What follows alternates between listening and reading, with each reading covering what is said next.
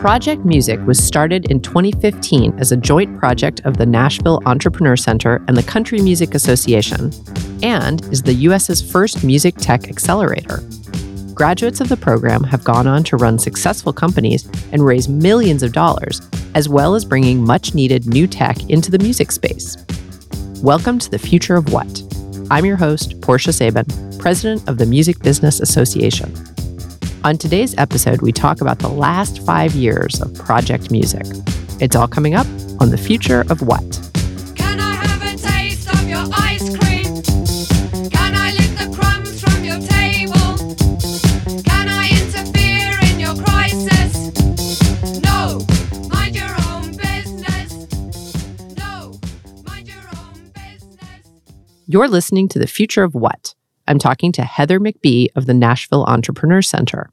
Heather, welcome to the Future of What? Awesome. Thank you. So great to be here with you, Portia. I love having people live in the studio. It makes me happy. All right. So Project Music got off the ground. Its first class was 2015. 2015. So how did you guys come up with the idea for this? The concept really came out of recognizing Nashville as being very central to the music industry, and a lot of the economic development in Nashville is based on the music industry. It, at the time, was recognized as an $11 million contributor to the Nashville economy, and it's only grown since then. Right. And that number didn't even include the money generated from tourism based on the music industry. Oh, wow. So it's continued to grow, and obviously it's Music City. Yeah. And one of the great things about Nashville, if the major labels, the major publishers, the PROs, if they're not headquartered here already, they have a major outpost. Right. Plus, there's a great indie scene. So we recognize that this could really be a support community and that we could build it as a hub for new technology that wanted to work and help grow the music industry revenue pie. Right. So talk a little bit about the foundational principles of Project Music. Absolutely. A lot of the investment money, the support for the program comes from the music industry. And also my background working at Sony, I had a big belief in the music, and it's all about the music. There's this great Waylon Jennings quote about you're doing it for the music.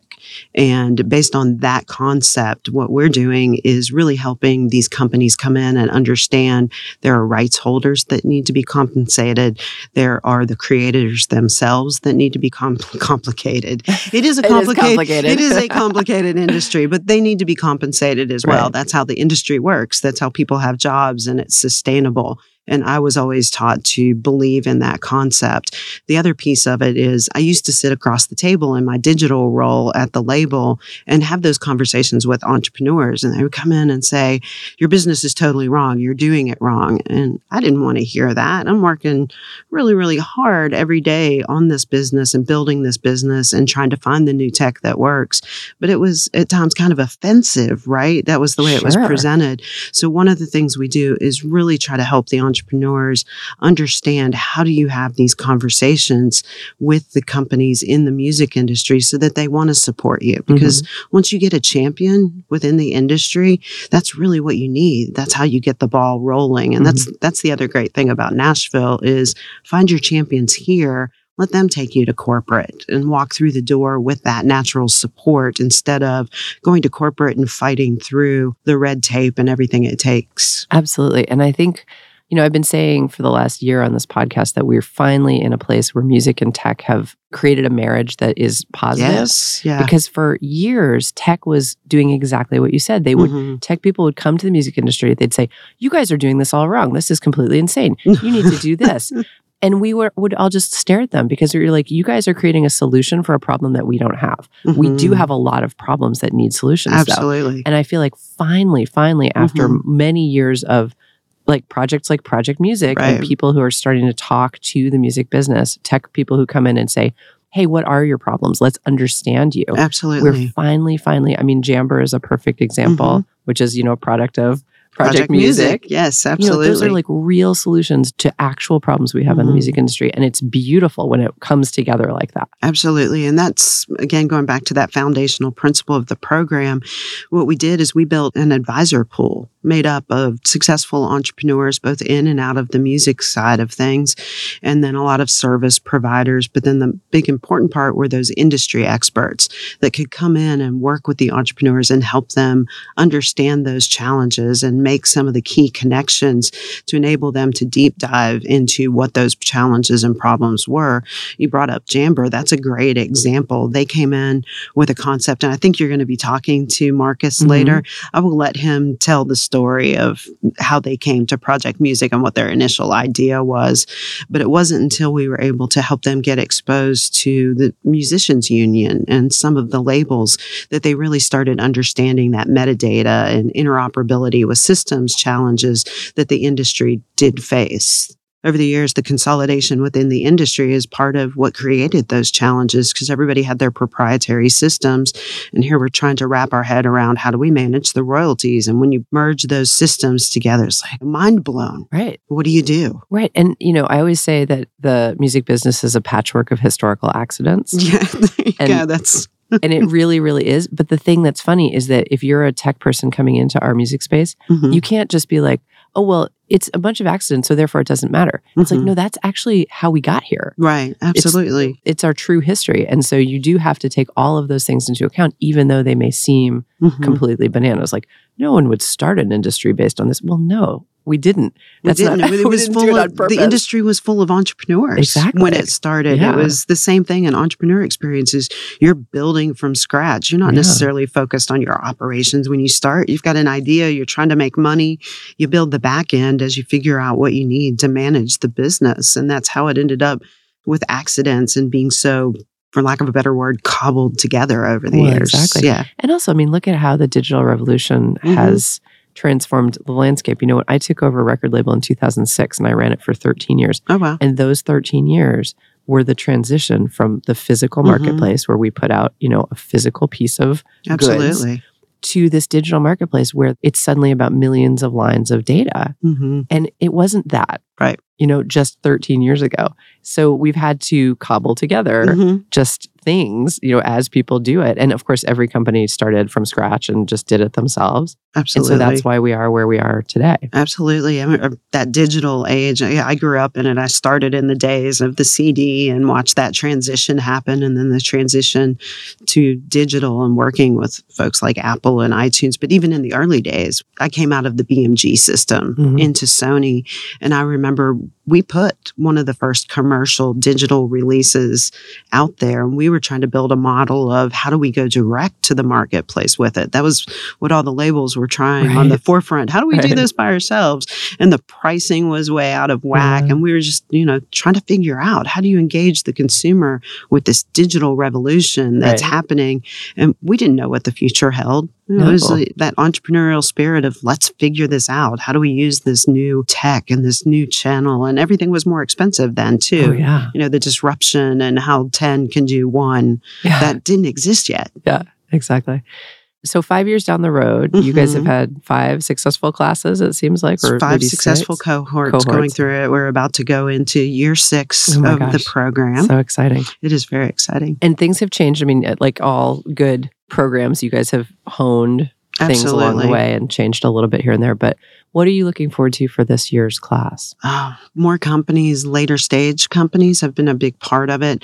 That's one of the great things that we've been able to see over the program. That first year, I love those people. Marcus at Jamber, Channing and McKinsey at Eva Moore, Chad at Video Bomb. They were just a family. And I'm going to get teary-eyed when I think about it because they were a family when they came together. The model at the time was really based off of what was working in the entrepreneur and investor space, which was basically a boot camp. You move to Nashville for 14 weeks. We immerse you in all this entrepreneur education and this industry immersion and just wear them out. Some of them slept on the floor at night because they were also trying to get their business off the ground while they were consuming all of this information. And the growth over the year, that first year was early stage companies, idea stage. Channing and Mackenzie were still in college at the time. They were juniors in college when they came into the program. And it's just this little fledgling companies with great ideas that came in, and they worked together to make it happen. They supported each other while they were going through all of this. And that was just such a great part of it. But then each year, the teams and what it attracted got stronger and stronger, because this was the first accelerator in the world supporting music tech. That first year, we went to Medem and really talked about what we were doing and how it could work. And, watching the startups there, it's like, hey, here's a model that can really help you do this. And so now we're at a point in the program where we're getting revenue positive companies coming through this. Last year, we had a company that had already raised $500,000, and companies that have come through that already have over 1 million users. So just watching that growth in the program and how that's, as an organization, has pushed us to find, how do you still serve those idea stage companies and those mid-level companies that are trying to figure this out as well. That's exciting. So just looking for more of that in the new year, and how we can serve more entrepreneurs and really help them in the process, no matter where they are. We have companies come through that are looking for investment. They already have the music business knowledge and connections, but they need help with their pitch deck and connections to investors in the space. So really trying to meet them where they're at in the process as we go forward. Absolutely. Well, Heather McBee, VP of Operations at the Nashville Entrepreneur Center, thank you for being with me on The Future of What? Thank you so much, Portia. Really appreciate it.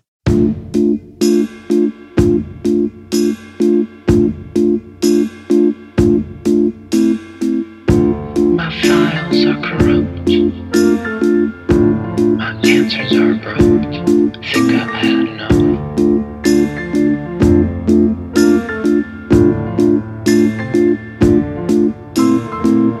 There's no telling how far those mountains really are when you're watching from a car.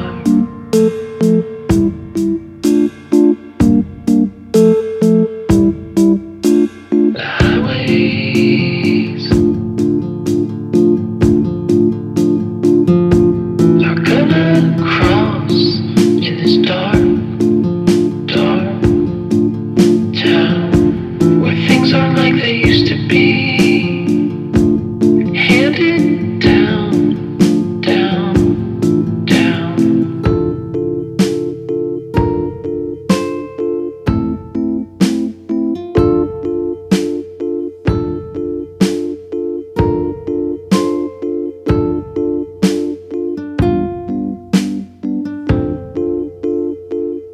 I've been going to the airport and watching landings from the lobby.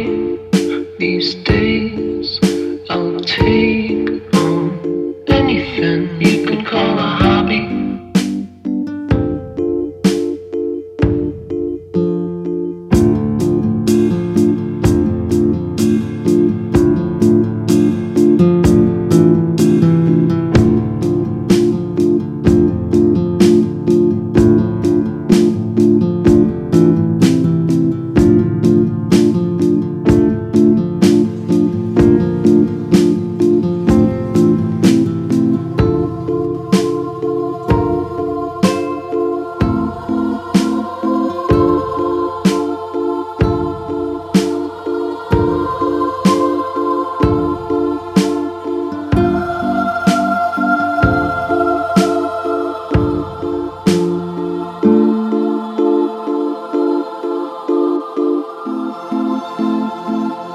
I've been going to the airport and watching landings from the lobby.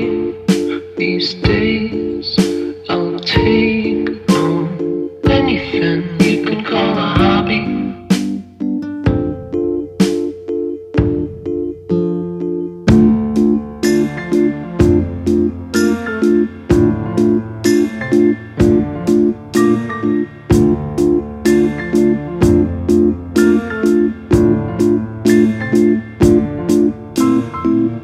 There's no telling how deep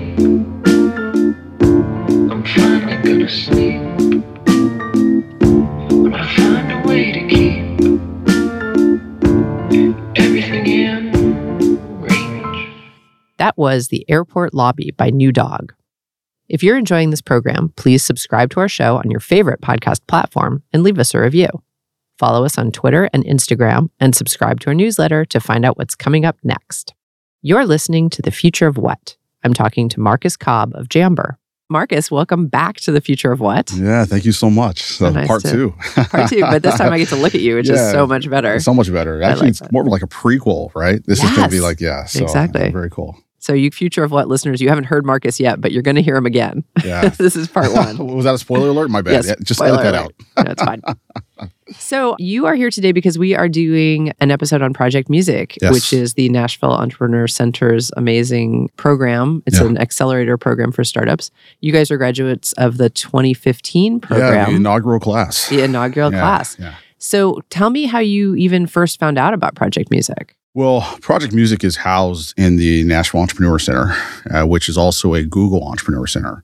At the time, we were based, when I say we, I mean two of us, but we were based in the world's largest co-working space incubator, which is 1871 in Chicago. It's a massive space. I think something like 200,000 square feet, but it's also a Google Entrepreneur Center. Okay. So my understanding is when the Nashville VC, they were touring different facilities and different co-working spaces.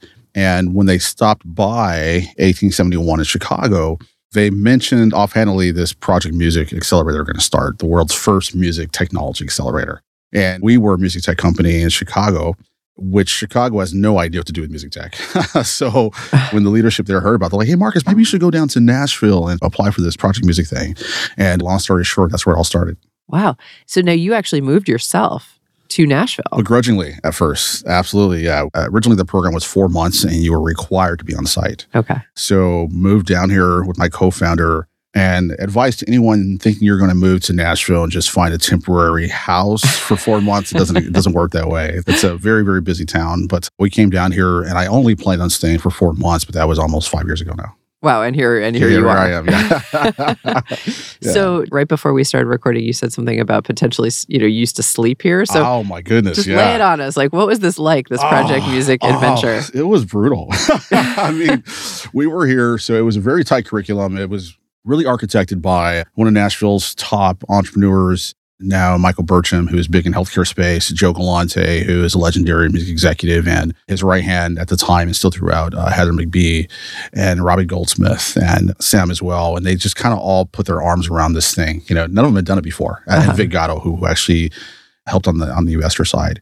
They put together a group of friends. They raised capital, really pulling teeth on this experiment. I had one investor say, I knew when I gave Project Music my money, I was never going to see it again. I just did it as a favor to Joe. Unfortunately, he was wrong. But yeah, we were here day in and day out, 12 hours a day. Wow. And because my buddy and I just assumed we'd be able to find temporary housing, we didn't really plan it out very well. We were bouncing from Airbnbs and different motels and things like that. So there were a few nights where we had nowhere to stay. So I was sleeping right in the back of the Entrepreneur Center. There's a Google room with a nice comfy couch. And I would just lay right there on the couch. And then other cohorts would bring us coffee in the morning. So I got really good at making omelets in Tupperware in the microwave as well. So yeah. Oh my God. But it's one of those things that develops a kind of a nostalgia. You know, absolutely. I wouldn't trade it for anything. Right. And I think what is like the nugget of this for me is that it's exactly like starting a band. Yes. In that you have to commit. You just 100%. Have to be 100%. You know, you're moving yourself from Chicago to Nashville. You're sleeping on the couch. You're making omelets in the microwave. Like that's what it looks like to be fully committed. And for me, I mean, I'm a longtime entrepreneur, right? We'd already had some success and I kind of felt like I'd arrived right before Project Music. And life had a way of humbling me or requiring me to humble myself to even go into the next season. I had to get out of my comfort zone of Chicago. I had to come to Nashville, right? I had to sleep on the couch. And it wasn't just Jamber. There were 8 other companies. And it was such an intense experience that all 8 other CEOs are still friends of mine or close associates to this day. Oh, that's so great. And now I know, well, first of all, you live here now. Yeah, I do. Fully moved here. But you are like a very active alumni of this program. So you come back and talk to new cohorts and everything. Yes. So what's changed with the program over the last 5 years that you've noticed?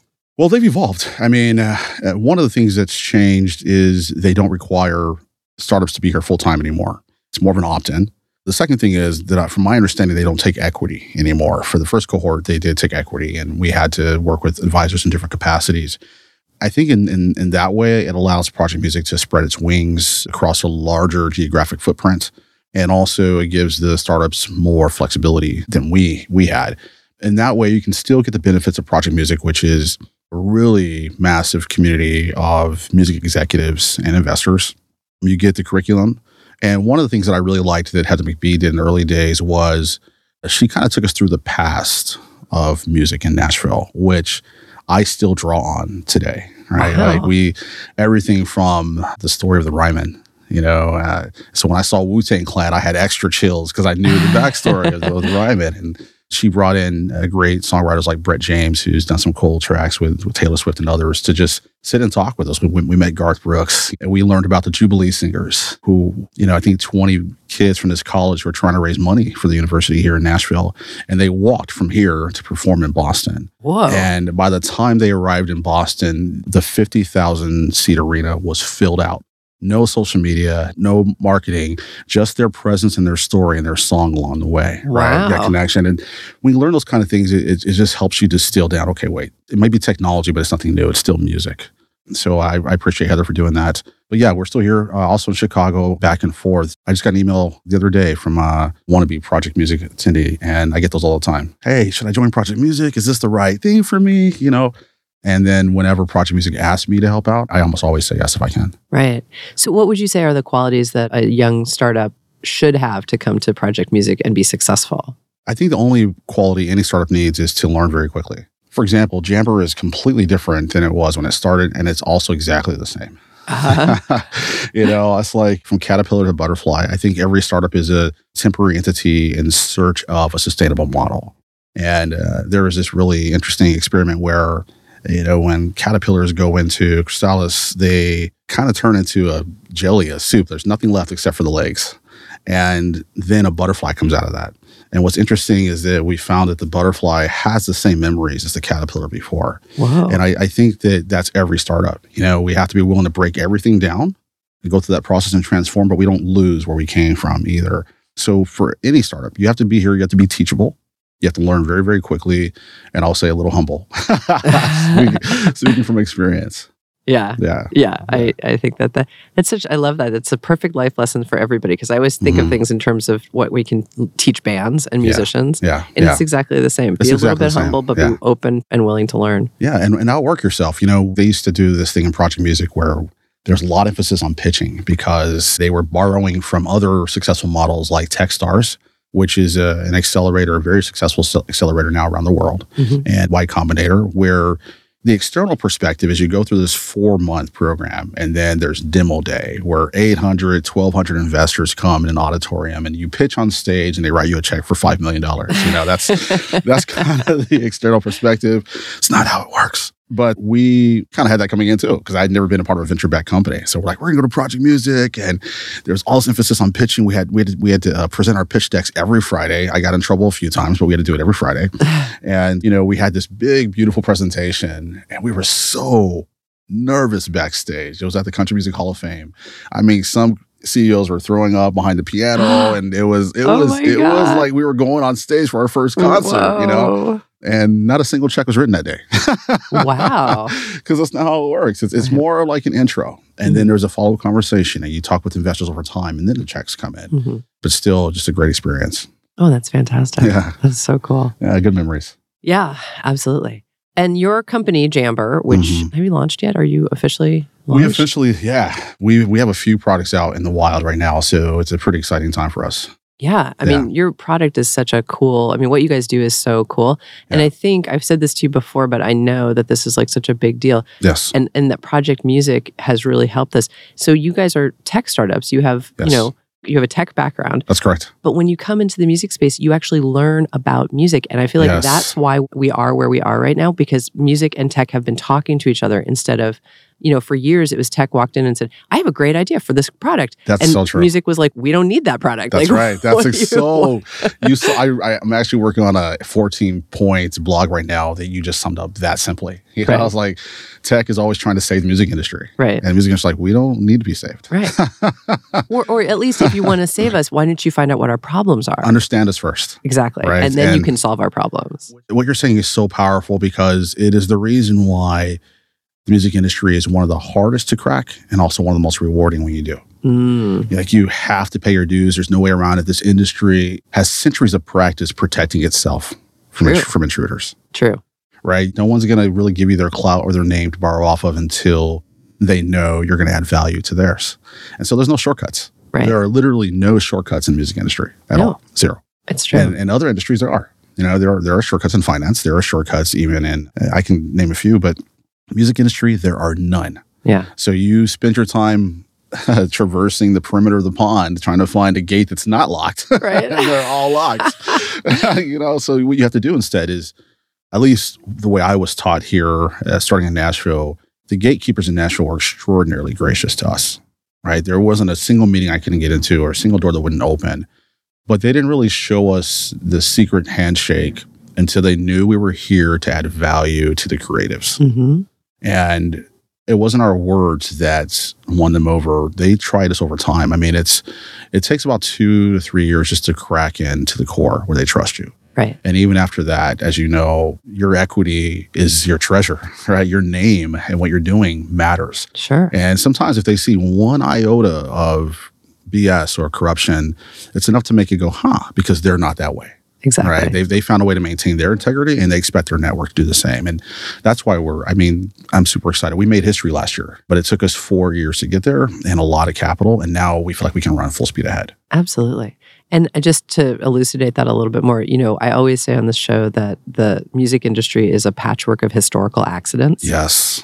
But the thing is, that's our truth. That's right. And when people try to gloss over that and be like, oh, well, you guys just don't understand rights management, or whatever. It's like, no, we absolutely do. That's I've seen so many panels where people are like, we just don't know who owns what. And I'm like, no, we do. Yeah. We do. But you haven't asked us. You haven't figured out how to learn what's been going on and how we got here. This was one of the things where, blockchain is a great example of this.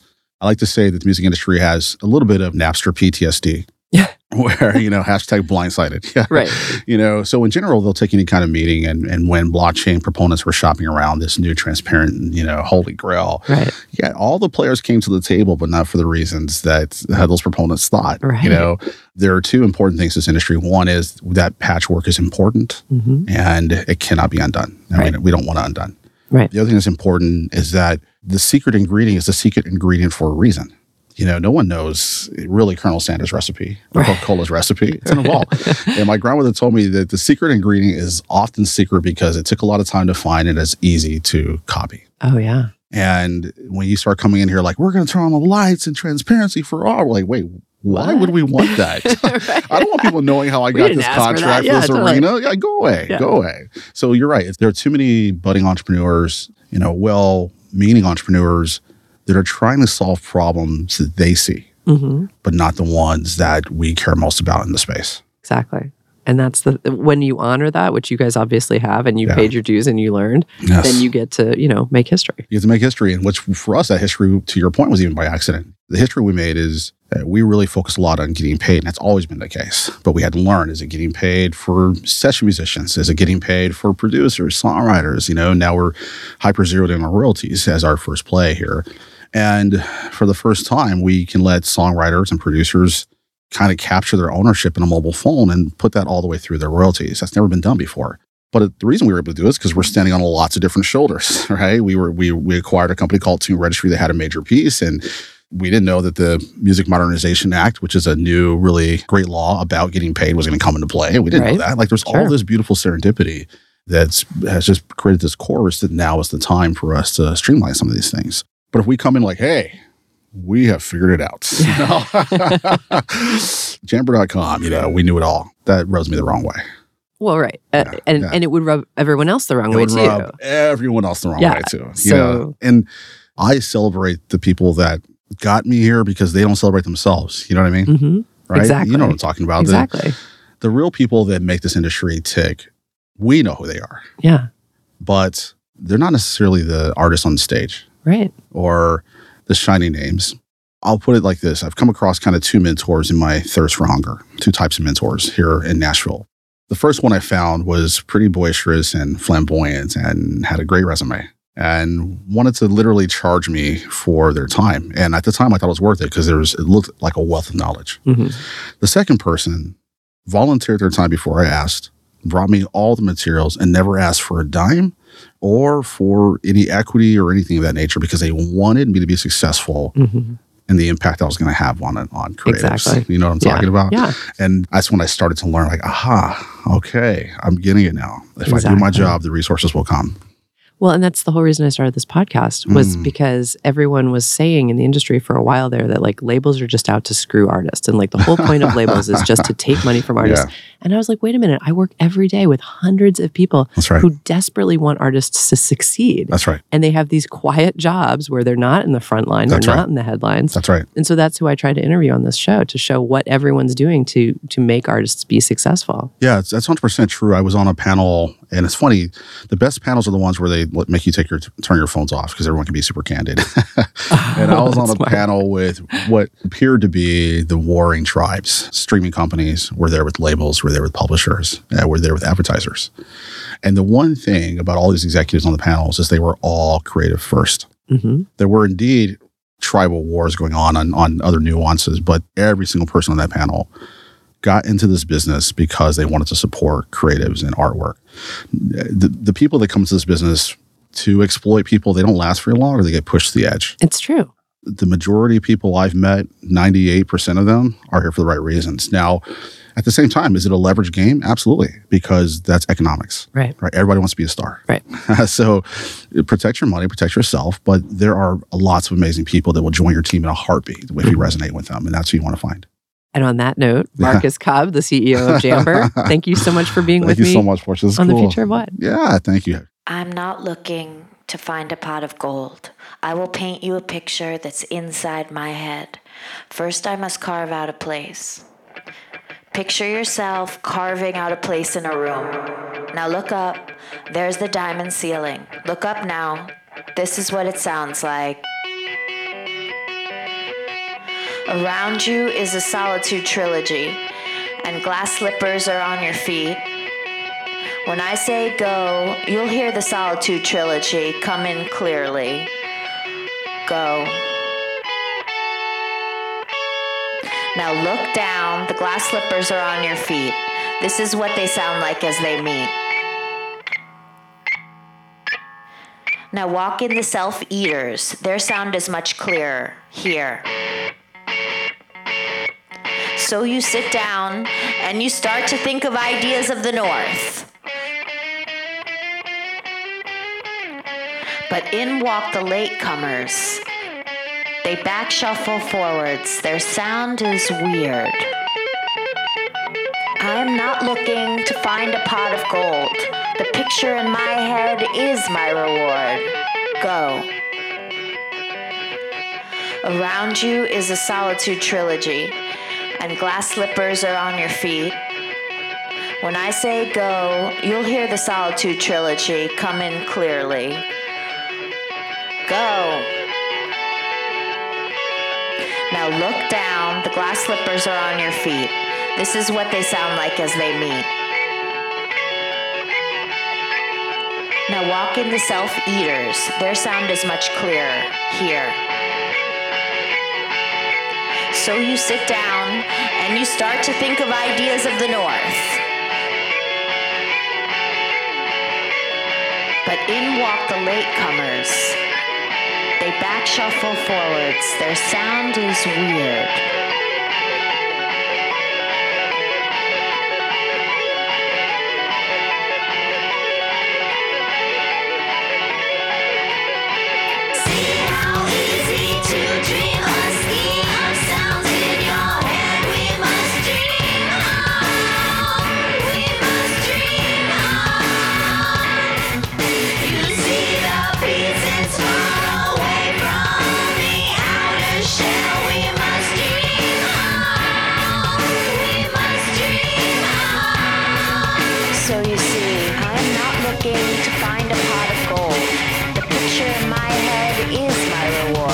Picture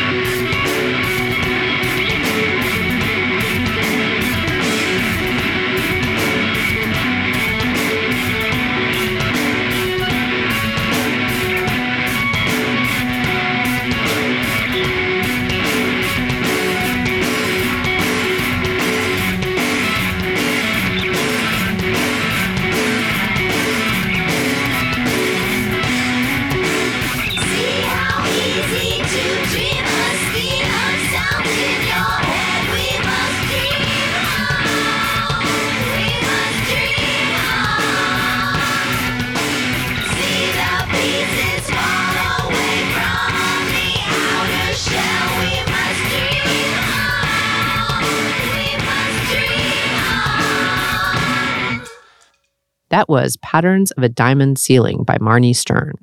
You're listening to The Future of What? After the show, take a moment to leave us a review wherever you get your podcasts. It helps people find the show, and we love hearing from you. Also, check out our short podcast series about Bratmobile's potty mouth. It's called Girl Germs, and you can get it wherever you get your podcasts. You're listening to The Future of What? I'm talking to Mackenzie Stokel of Eva. Mackenzie, welcome to The Future of What? Thanks for having me. I'm excited. Yeah, I'm excited too. We are doing a special episode about Project Music, which is housed at the Nashville Entrepreneur Center.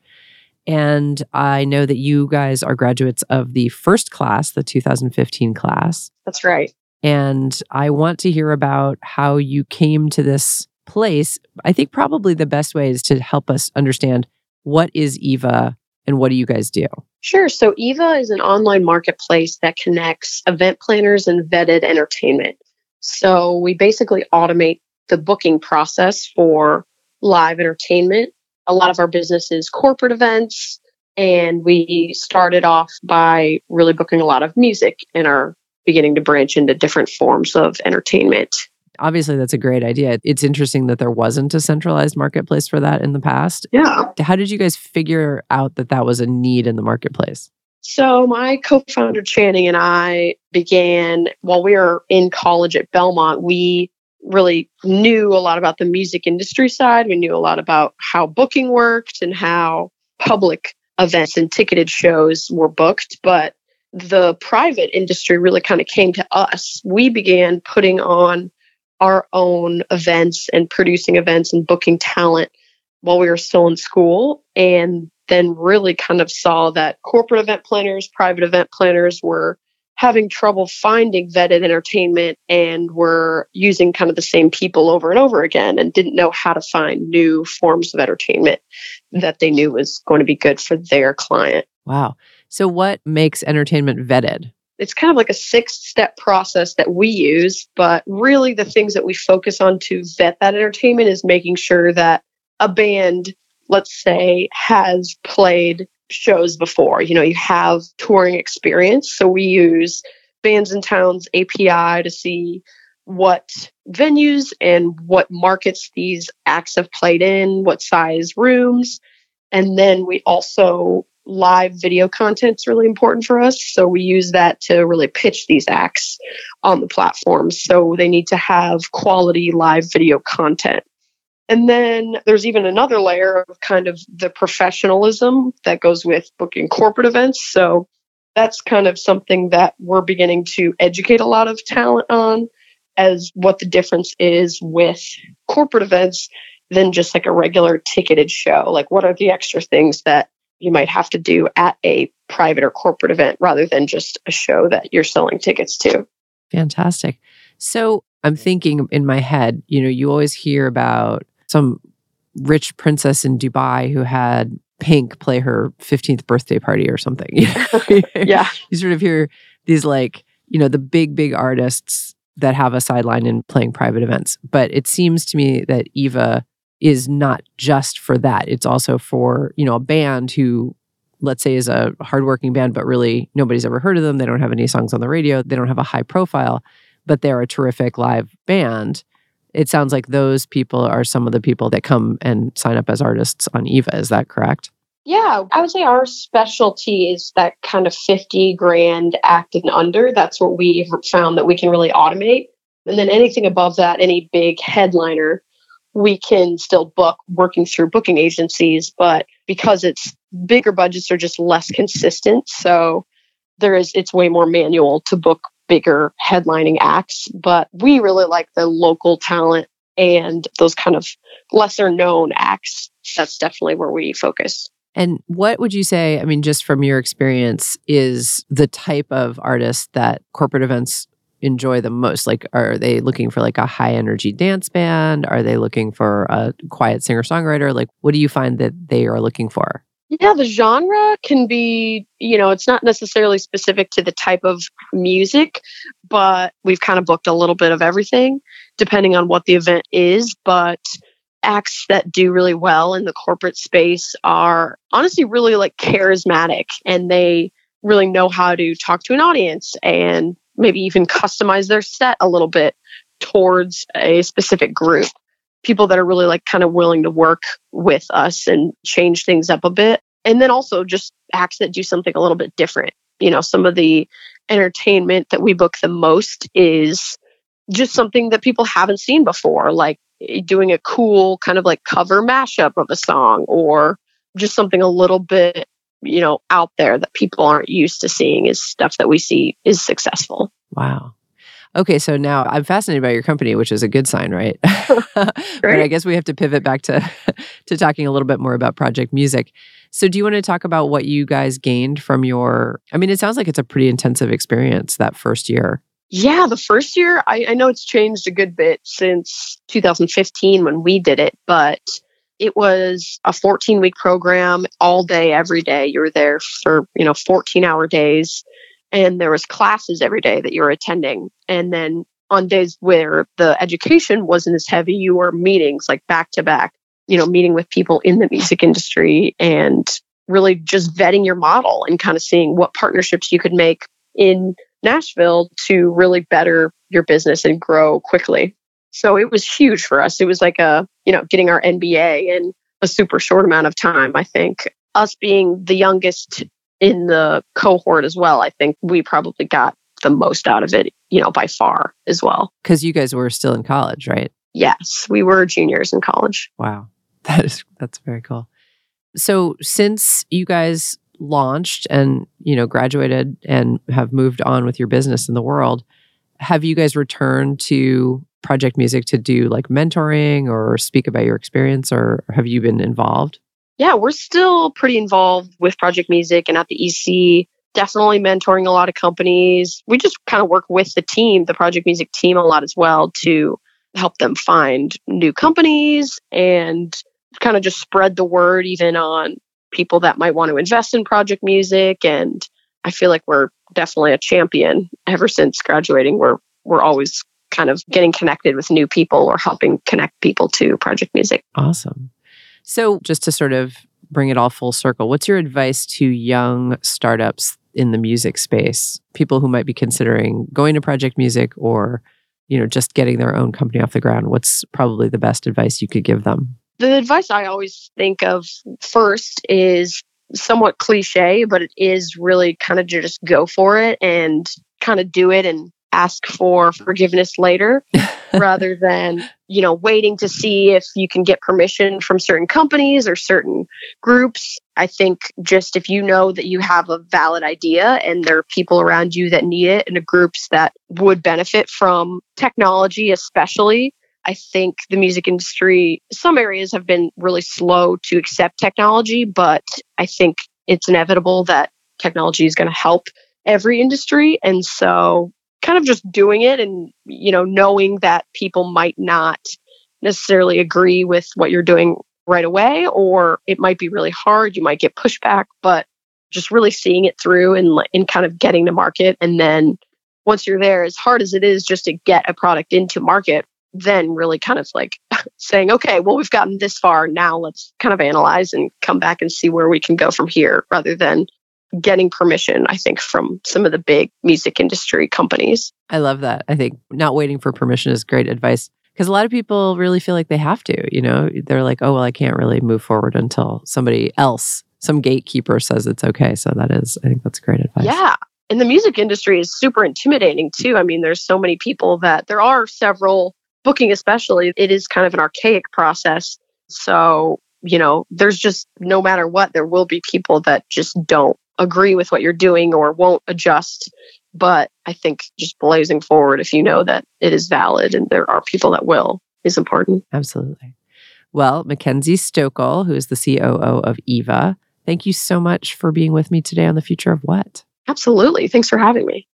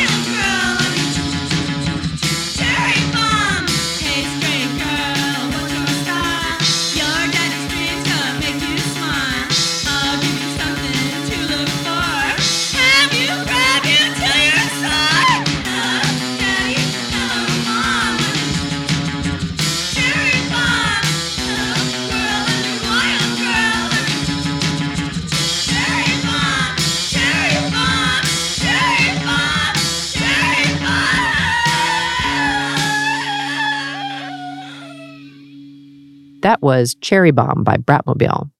If you're enjoying this program, please subscribe to our show on your favorite podcast platform and leave us a review. Follow us on Twitter and Instagram and subscribe to our newsletter to find out what's coming up next. You're listening to The Future of What? I'm talking to Stephen Lin, entrepreneur in residence for Project Music. Stephen, welcome to The Future of What? Thank you. It's nice to have you. No, it's good to be here.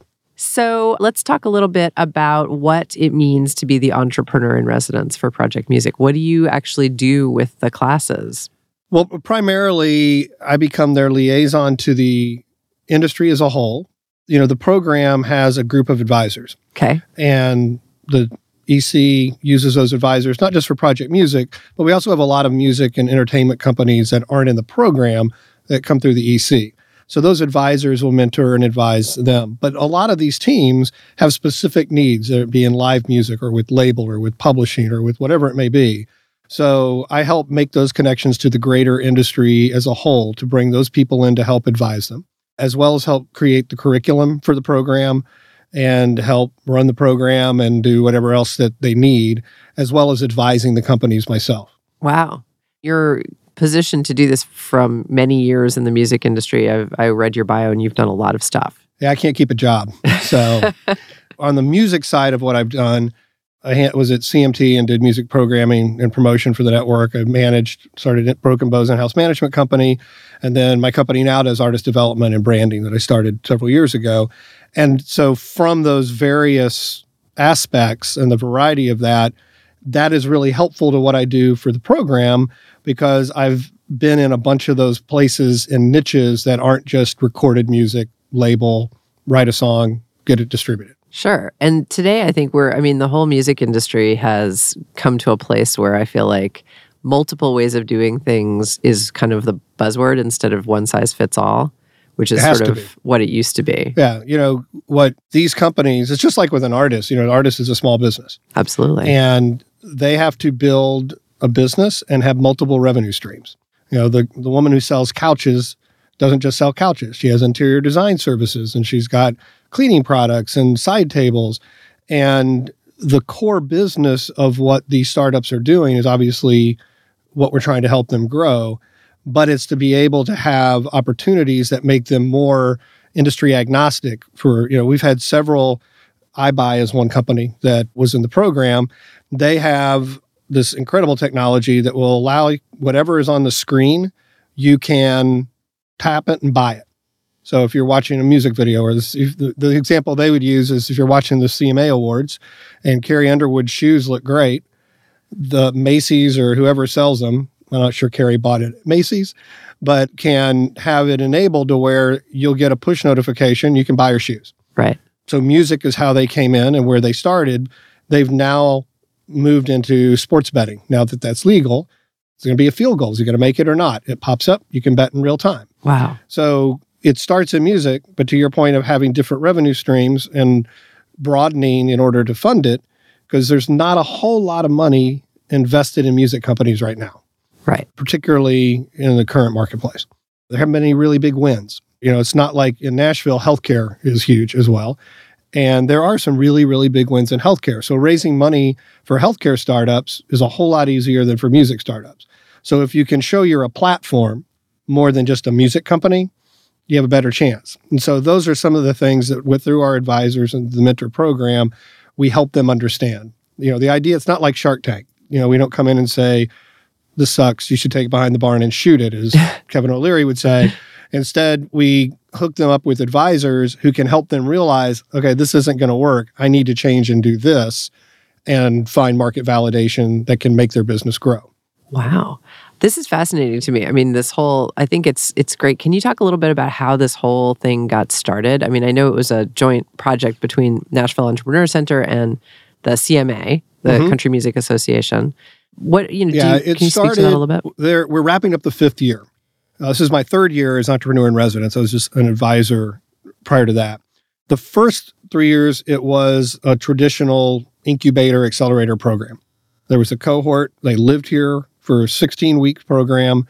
They got funding. There was an investment committee that funded it, and they would have funding and your traditional model. One of the things we found with that was that you had a lot of companies that were really in the idea stage, but they were really great ideas and they were really good companies, but you couldn't do anything with them because they weren't investable yet. Right. And then you had companies that were great and we thought we could really help and we wanted them in the program and they wanted our help, but they'd already raised money. And they were too far ahead. And for the investment that the program gave, it would tie their hand at raising any other money because it would lower their valuation. Oh. So we couldn't have them in the program. That wouldn't be right for them and they wouldn't do it anyway. Got it. So the past 2 years, it's been the portfolio model that we've created, which is a year-long program. And it's for startups at any stage. So there's no funding involved anymore, no investment funding, but it's a year-long program that walks them through industry curriculum, because it's amazing how, well, it's just like anybody who gets in the industry. Everybody thinks there are 2 seats at the table, the artist and the audience. It's actually a 40-seat conference room. Yeah. And so we help them understand that, no, you can't just go use this music. Right. Even though the label said it was fine, because you have all these 5 publishers you have to deal with. Right. So we make sure they understand that because it has implications for whether their business can even operate. Absolutely. So then we build up through that, help them work to showcase, which is a pitch day, and then we have investor meetings at the end of the program. A lot of stuff in between there that you don't have time to listen to. And so that's how we're doing it now. And it's been good because we've had a lot more companies with more variety come in. And that's the thing that's really rewarding, is that it's fun being around these young, I'm an old man, so it's fun being around all these young people who have great ideas and are, trying to figure out what's next. It's the future of what? Yeah. And there's they figure that out. We're able to help them because we've seen the movie before to avoid a lot of those potholes along the way. So that's really been great because you have people helping in the live space, helping artists, helping rights holders monetize, helping make the fan experience better. It's such a great variety of really helping determine and shape what the music industry will become. And honestly, that's really what it's all about, right? At this point. We got to, everybody needs to make a living, right? And, the whole thing in this industry is, what's working right now and what's great now, in 6 months, it's all different. That's right. And so these changes and these evolutions is what's going to help keep that pie growing. And it's just not in ways that we can think of right now. Right. We have to help the people who come along next with the next great idea. Yeah. To realize that and vision. Look outside, Secret Chord Labs is in this year's cohort, and it's a company founded by 2 neuroscientists and a freestyle rapper. There you go. And they are using the science of brain neurology to help determine what songs should be released and how, and what make people happy and how a song will be popular, to help artists, writers, labels pick the right songs to go to the marketplace in that are going to be most successful. Wow. Using neuroscience. That's amazing. I had not thought of that myself. No. But but thank God somebody did, right? Yeah. Awesome. Well, Stephen Lynn, it's been a joy to have you with me today. Thanks for being with me on The Future Thanks of What. for having me. And that's our show. The music we played today was used by permission. You heard New Dog, Marnie Stern, Bratmobile, and of course, our theme song, Mind Your Own Business by the Delta 5. Subscribe to our podcast and leave us a review. For more info on our shows, check out our website at thefutureofwhatshow.com and sign up for our newsletter. Our program was engineered by Clark Buckner at the Nashville Entrepreneur Center and is produced by Will Watts. I'm Portia Sabin, president of the Music Business Association. See you next week.